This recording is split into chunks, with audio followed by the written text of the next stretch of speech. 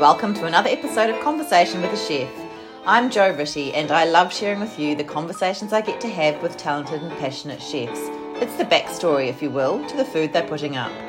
I begin today by acknowledging the Wurundjeri people of the Kulin Nation, traditional custodians of the lands and airwaves where this conversation takes place. Land which was never ceded. Land where communities came together to eat seasonally, locally and without exhausting resources. I pay my respects to their elders past, present and rising. Today I'm talking to camp oven guru Ranger Nick. Ranger Nick is a celebrity TV cook on Channel 7 Mates Step Outside with Paul Burt.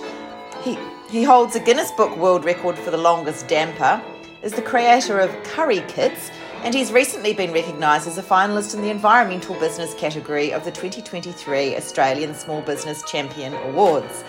While he doesn't reckon he'll make it to the Sydney Star Casino event in late April, Ranger Nick is pretty chuffed to have been nominated and named a finalist. Living off-grid and travelling all over Australia to educate outdoor enthusiasts and school students about bush cooking and environmental etiquette, Ranger Nick has more than a few stories to tell. We talked about how to control the heat in the fire, roasting silverside, cooking damper, and the best way to look after your cast iron camp oven. I learned so much, and I can't wait to get into the bush at Easter to try out some of his tips. Ranger Nick has an infectious laugh, and he certainly put me through my paces, quizzing me on my cooking knowledge. This was such a great chat, and I wish him all the best at the awards.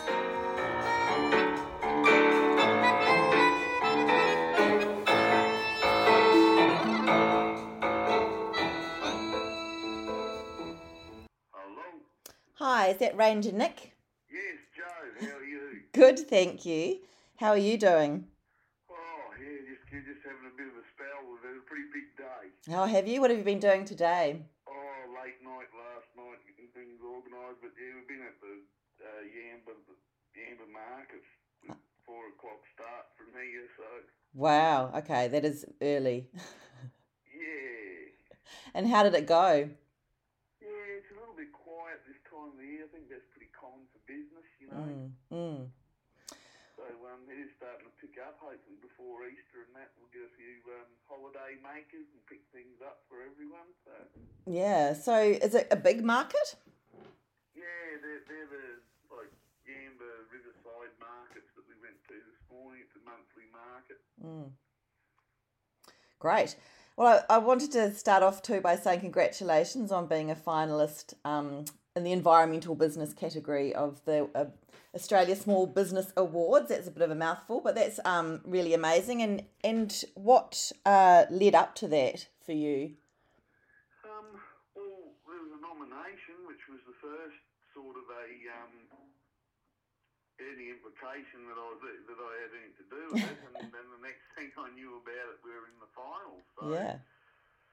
Basically, yeah, they just contacted me and let me know about all that, and yeah, very, very surprising. But we've done, over the years we've been certainly busy with all of the different shows and expos and all that sort of thing, up until the 5-letter C word, let's say, and all the ups and downs over the last 2 or 3 years, because the entertainment industry just hit a wall, bang.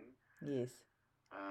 So up until then, we were flat out busy. We were doing 25, 30 gigs a year, and that took us from one end of Australia to the other, of course. Wow. Yeah, there's quite a bit of travel. But a lot of fun on the road, of course. Sort of, I don't know, I guess I look at it a bit like getting paid to play. I have watched some of the videos of you entertaining, but it's very educational as well as funny. You are very entertaining. But you're sharing a message with people and helping them to learn, I guess, how to cook simply in the outdoors. Is that what it is? Yeah, mostly. That's kind of the focus is camp cooking, camp ovens. Like there's a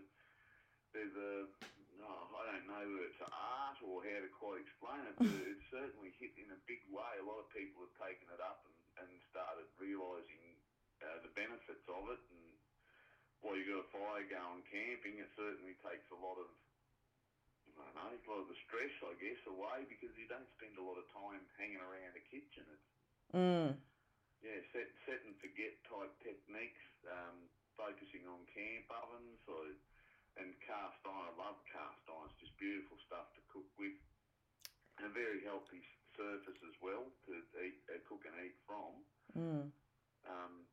I guess the main focus is that, how to control heat and things like that. People make it, getting a bit of flap about it, I suppose, but I try to get it into people's heads that it's not something to get wound up over or a big deal at all. It's just about learning that heat source. Yeah, that is interesting because we do a bit of camping, my partner and I, and we do have a camp oven, but I feel like we're a bit hit and miss with how successful we are. What are some top tips for handling the heat? Yeah. Look, a common thing is people say, it's all trial and error, and you finally work it all out. But probably the biggest tip is don't stress out over it. There's certainly nothing to stress over. And have someone else to blame, I guess, is a good idea. So you got your partner to blame it all on. Yes. But look, one of the biggest tips I can give anybody is learn about that heat source. If we go back to the years where the newlywed bride got dragged out onto a station, shoved in front of a combustion stove, an old wood stove, and she burnt the bottom out of every single pot. Just made a mess of everything. But over time, and I can tell you, I've had some of the most wonderful meals out of country kitchens that, the food's just amazing. She got good at it. And then they introduced electricity. So everyone had to have an electric stove. Well, guess what happened to all her pots again? Yeah, so, and then we had gas, and now we have induction. But every kitchen, it seems to, with the new heat source, you have to get used to that heat source. So once you can identify what your coals are going to do, so keeping in mind that there are different timbers that burn different heats, hold coals differently. Once you get familiar with that heat source, it takes all the guesswork away. Does that make sense to you, Joe? Absolutely, it does make sense. Well, you're going to shine. You won't have to blame the old fella anymore. Well, I suppose it depends where you're camping as well and what kind of wood you've got. But I suppose, is it what's the hottest burning or the best? What do you think? There's a best kind of wood to use? You mean like God's gift to those who cook? Yeah, that's right. That would have to be Gidgee. Would have to be right on the top of that list. So Gidgee's an acacia, and one of the acacia is actually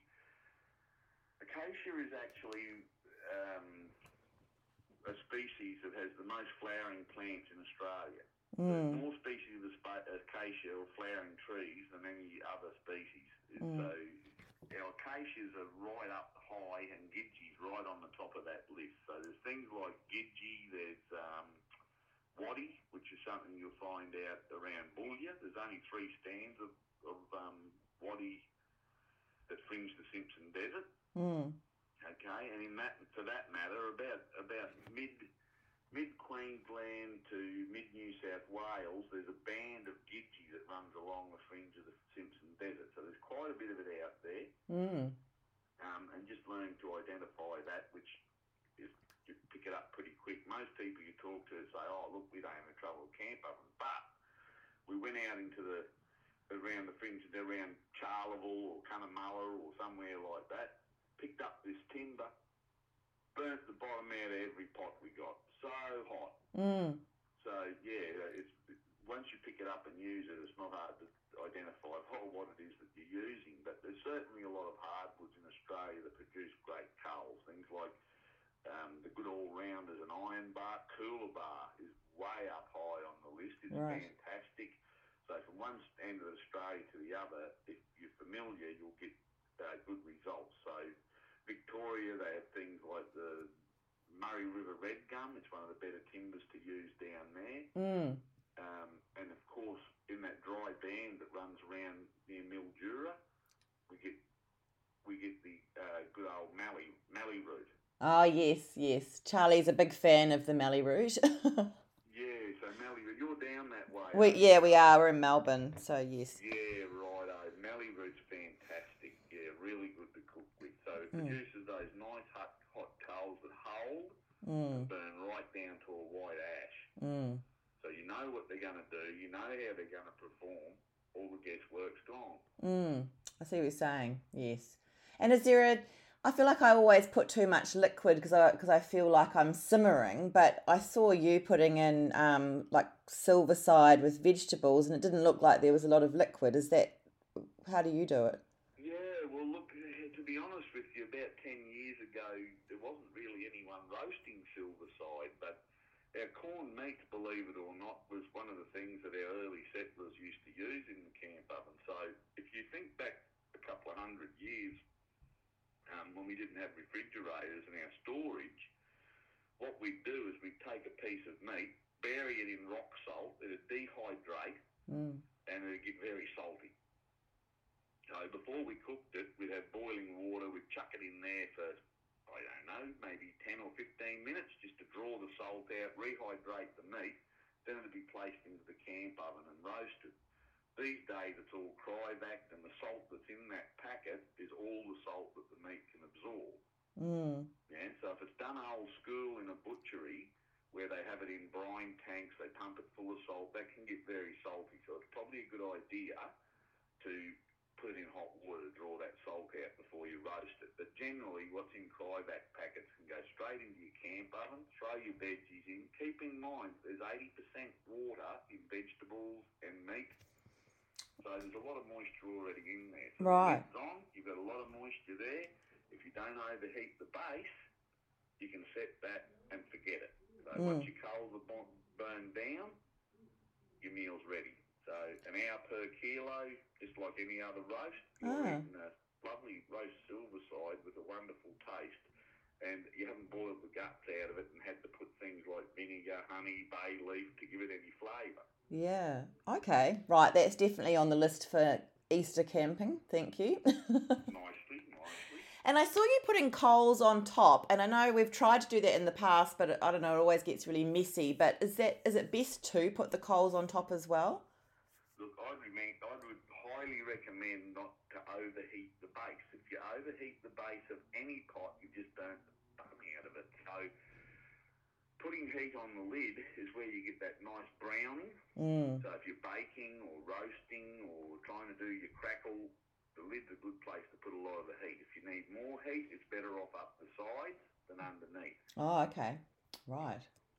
So if you refer to what you do in your kitchen at home, it's going to give you a good indicator of what your meal's doing in the camp oven. So I basically say to people, cook with your senses. So the 5 senses we have, or actually I say the 6 senses. The 6 senses I'm talking about, Joe, of course, is... I don't know. It's common sense. Oh, God. Not using. So start using your common sense and utilise the knowledge you already have and use in your kitchen on a daily basis. Right. Okay, so let's cook a roast in our kitchen at home. For an example, when we cook a roast at home, we turn the oven on and preheat it to 200 degrees. Chuck your roast in, let it sear for a half an hour, 3/4 of an hour, and then turn the oven down to around 140, something like that, 120, and let it cook for an hour per kilo. Pretty common practice. Now, the beautiful thing about a camp oven is it doesn't have a knob on it, so you can't turn the heat down. But once we place coals onto it, what's happening to those coals is they're burning down, so it's losing heat itself. So I don't often preheat the oven. I just dump everything in because it's easier to handle, set it into the coals. It hits temperatures well over 200 degrees in that searing time. Yeah, so the first half an hour, 3/4 an hour is a good time to keep a bit of an eye on it. And what we're doing is we're going to look for things that are happening, or we're using all of our senses. We're not just looking. But if we were watching it, what might we be watching it for? What would it do in the kitchen at home? Burn or bubble or what? Hopefully not burn. No. There's going to be smoke pouring out of it, isn't there? Yeah. Okay, and what are we going to smell? Hopefully it smells pretty good. Well, if it's burning. That's right, but with a burn... Oh, yes, you can smell the burn, yeah. We're going to smell the burn. Yeah. Yeah, so our nose is going to pick up on that quite quickly. If we're in our kitchen at home, it's not even a second thought. No. Something's burning, go and address it, get back to what you're doing. Yeah? Yes. So very similar thing. Right. A little bit of a burn's probably not so bad at that start, in that searing time, okay? And that's what I like to focus on, is that searing time. Right. So I'm not seeing smoke, but I'm seeing steam puffing out from under the lid, and I get the pleasant aroma of my food cooking. What might I hear? Bubbling. A hissing or hissing sound? Yes. I think I always hear bubbling because I've got too much liquid. So, yeah, okay, hissing, yep. All right, but even so, bubbling, I never put moisture in the camp oven when I do a roast. There's enough moisture in there. So I'm not lifting the lid, letting all the heat and moisture out. I'm just setting it and forgetting it.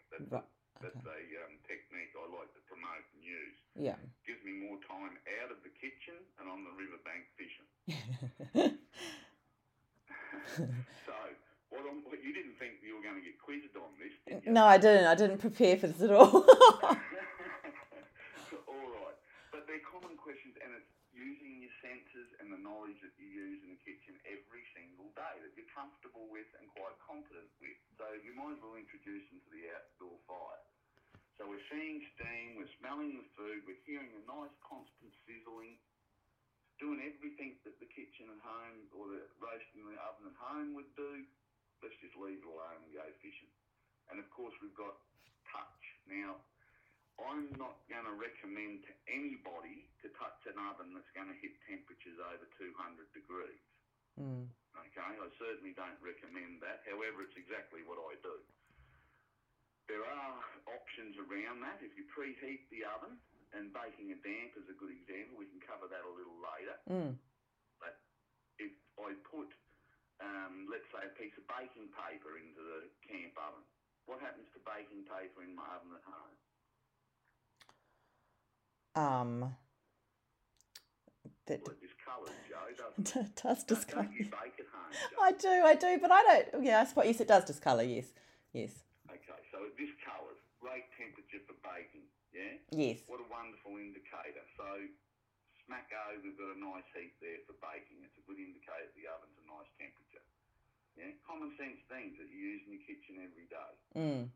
Now I forgot what I was going to give you trouble over next. But you're picking up what I'm putting down there, yeah? Yeah. What you use in the kitchen every day. So, touch. That's what we were touching on, was touch. Yes.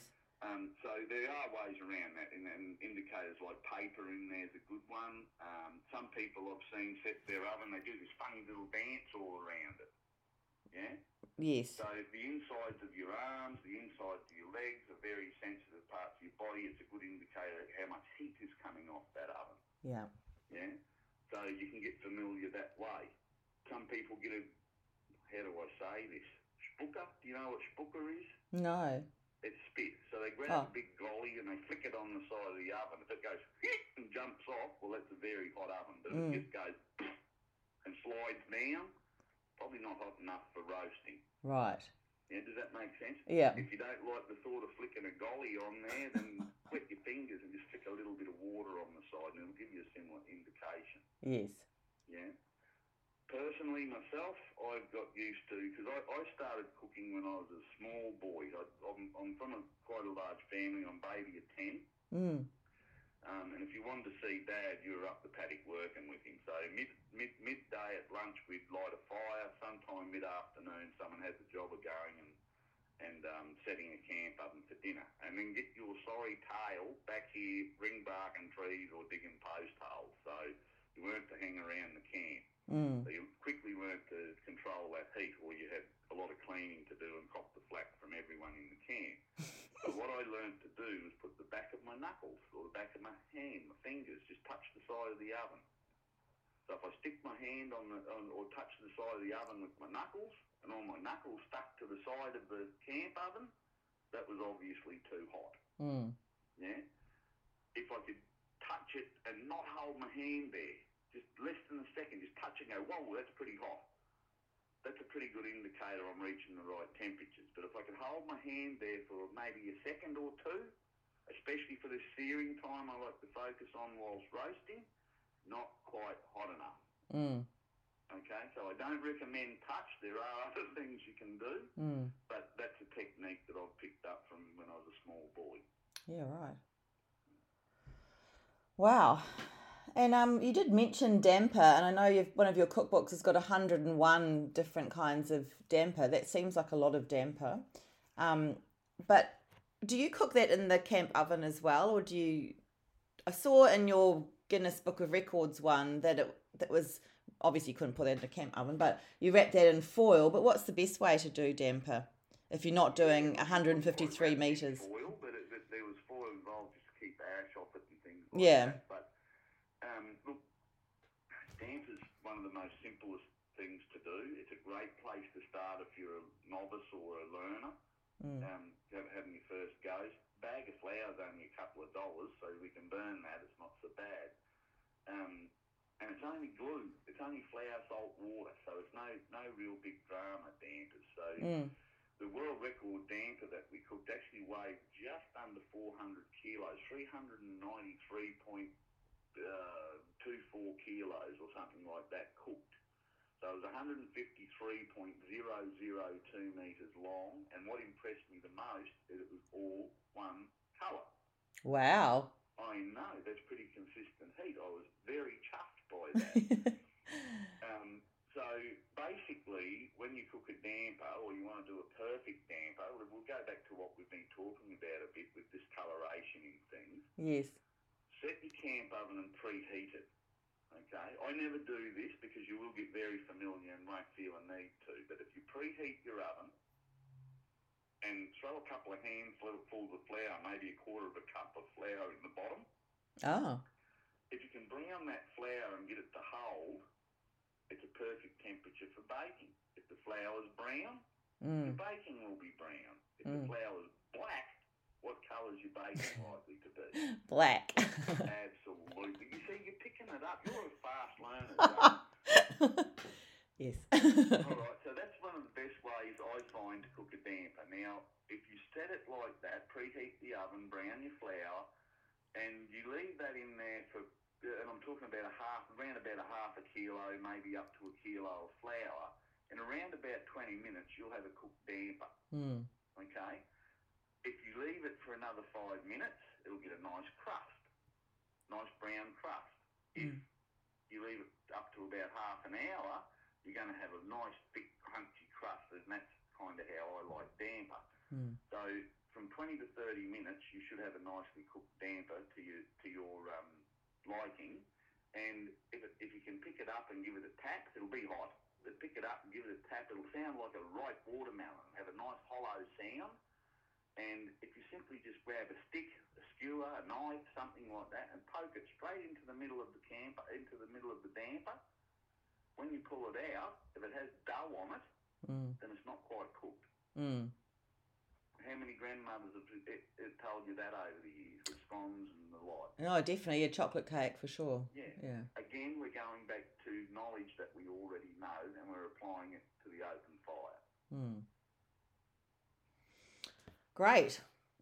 Thank you. You've cleared a lot of things up. I feel like, though, a couple of years ago we used our camp oven and we put fruit in it and it feels like it's tainted the cast iron. Can you even though we've cleaned it, is there a way of looking after the camp oven?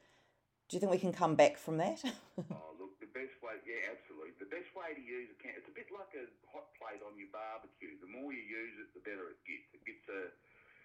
There's a process or a bit of a chemical reaction, I guess, for lack of a better description. I'm not real studious, so I spent most of my time on the outside looking in when I was at school.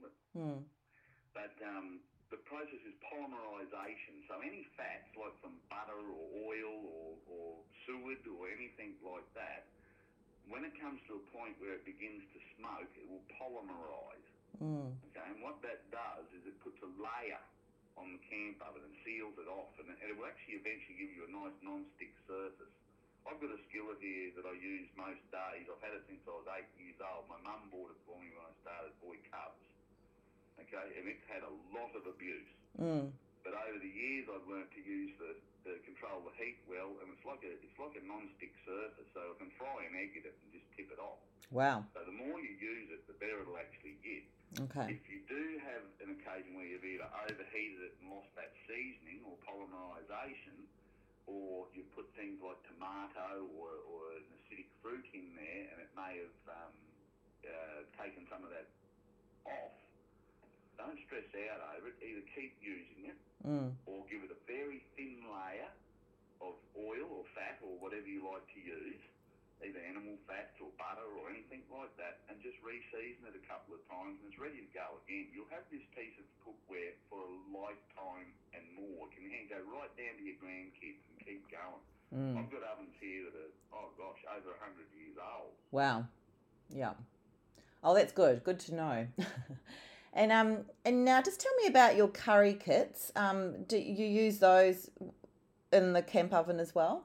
That's for adding to stews or things, I presume? Most certainly. What you cook in your kitchen at home, anything, even pavlova, you'll cook in a camp oven.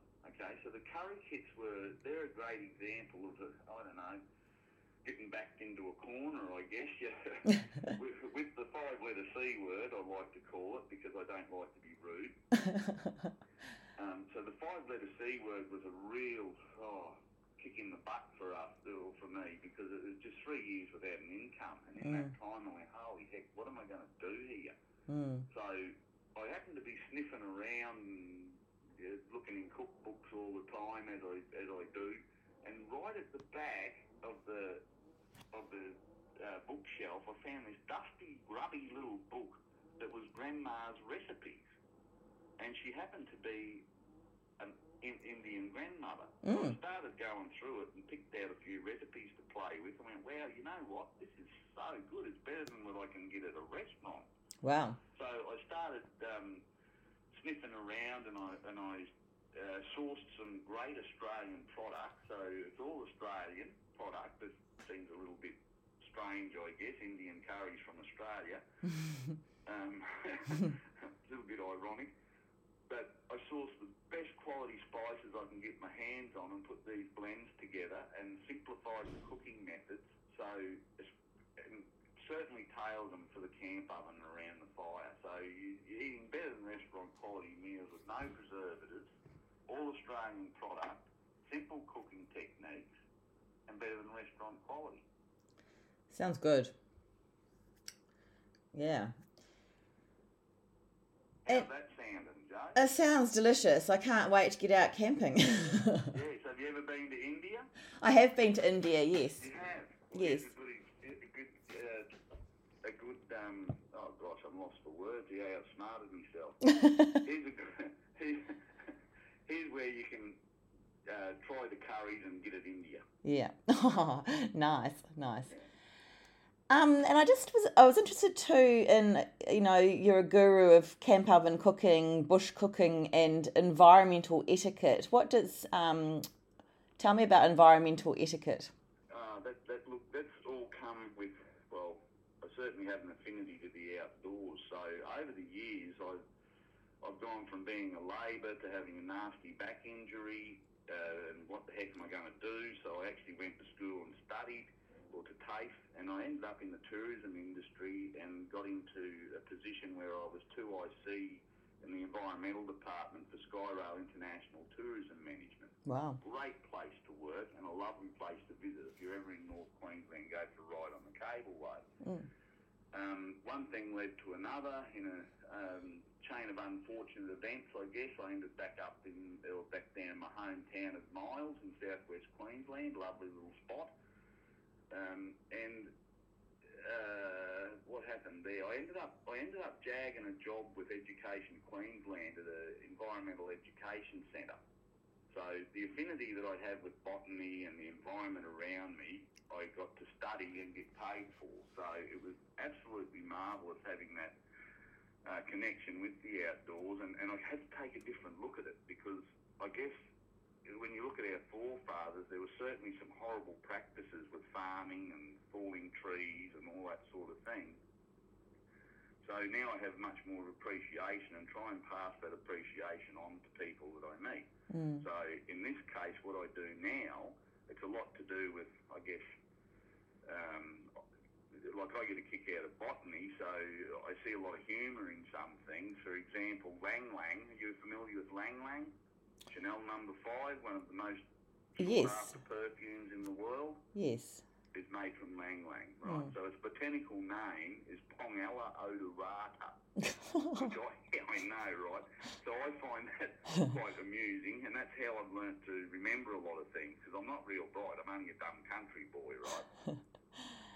So it's nice to be able to talk to people. I think laughing's learning, and especially working with the school kids in an outdoor environment, it was good to get them laughing and having a joke about all these things. And they took home a lot more information. It seemed to soak in than just writing on a blackboard and go, 1 and 1 is 2, 2 and 2 is 4, you know. So I just find it's a good way to educate people if they're having a bit of fun. So I like to throw things like that in about different species and trees. Like Gidgee itself is actually known as stinking wattle. Oh. Yeah, I know, right? And it's the reason why it's known as that is right before a storm, it gets this horrible smell. It smells a lot like cat wee, actually. Lovely. So if you've ever had a tomcat squirt up your front door, you know exactly what I'm talking about. So that's one of the things I did. And it's kind of amusing. A lot of it's irrelevant and useless information, but it's quite interesting and it gets people in. So I try to focus on, okay, while we're out and about, let's not just look for a pretty place to camp. Let's notice what timber's around, because we want to be some cooking and we don't want a hard job. Because some timbers, especially along the east coast, you'll get a nice bed of coals, but as soon as you shift those coals and put them on the lid of your oven, 10 minutes or so, they go out. They lose all their heat. Have you had that happen, Joe? Yes, I have, yes. It's very frustrating, and it's a lot of work trying to keep coals up to your oven. Yes. So there's other techniques that you can use with that as well, but it's a good example of, you know, getting to know what's around you and take more notice, like the sights, the sounds, those sorts of things. People are so caught up in their day-to-day rituals, or grind, if you will, but they forget to turn their senses on when they get out camping, and they miss so much. Songbirds when you want to listen, wildflowers when you want to see. So they miss a lot. So I try to say, you know, and leave it as you find it. There's a environmentally, I mean, sure, everyone's heard it, but, you know, take nothing but photos, leave nothing but footprints. So every time I drive away from a campsite, I always like to look back on it, and I get much pride when I can look back and say, gosh, you can hardly see that I've been there, except for a, you know, 18-inch round patch on the ground where I've lit a fire. And then we get into fire, so that's another big issue. A lot of people have the fear of fire, and it can be very scary and dangerous, I have to say. So learning to control that environment and knowing where you actually can light a fire within national parks or freehold land or caravan parks, wherever you're travelling and like to stay, free camps, all that type of stuff.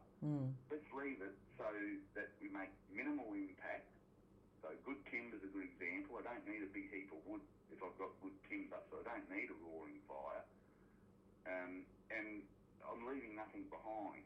So it's a practice that I pride myself on. The less I can see where I've been, the better I feel that I've impacted haven't impacted the environment.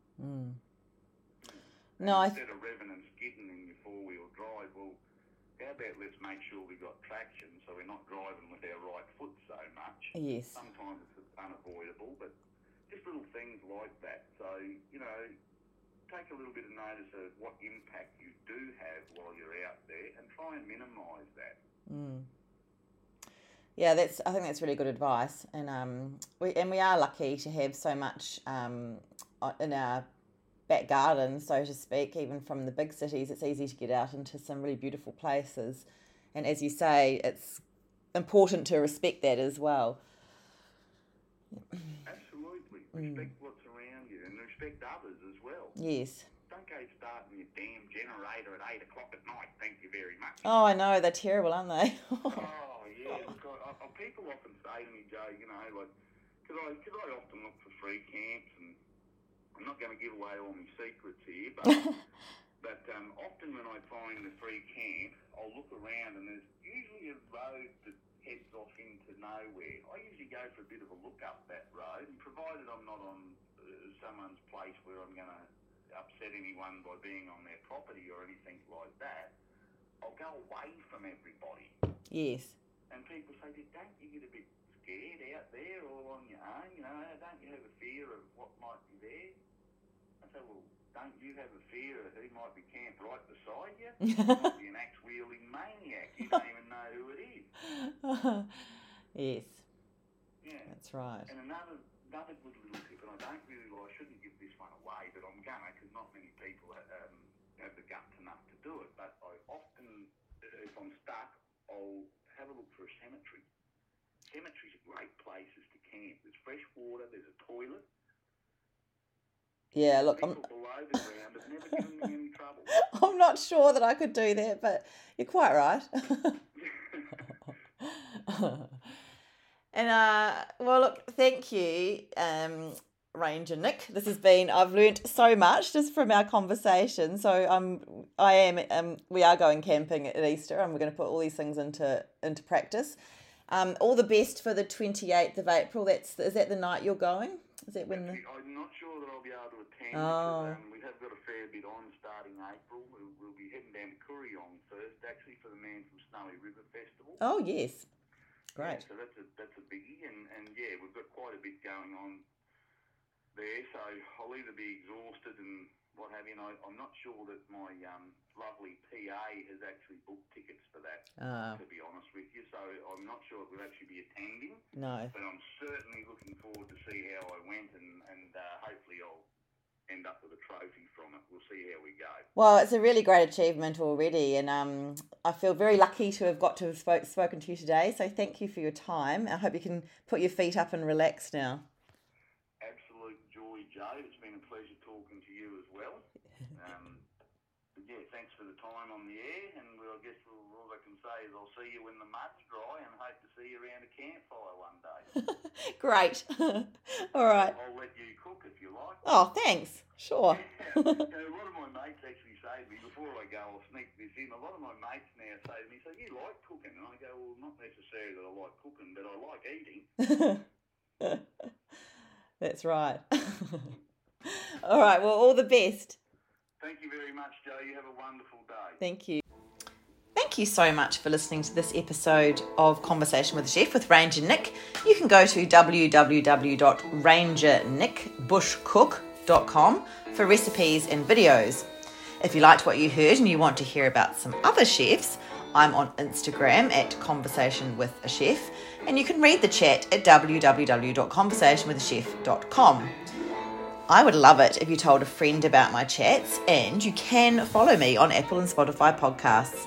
Once again, thanks for listening and have a wonderful day.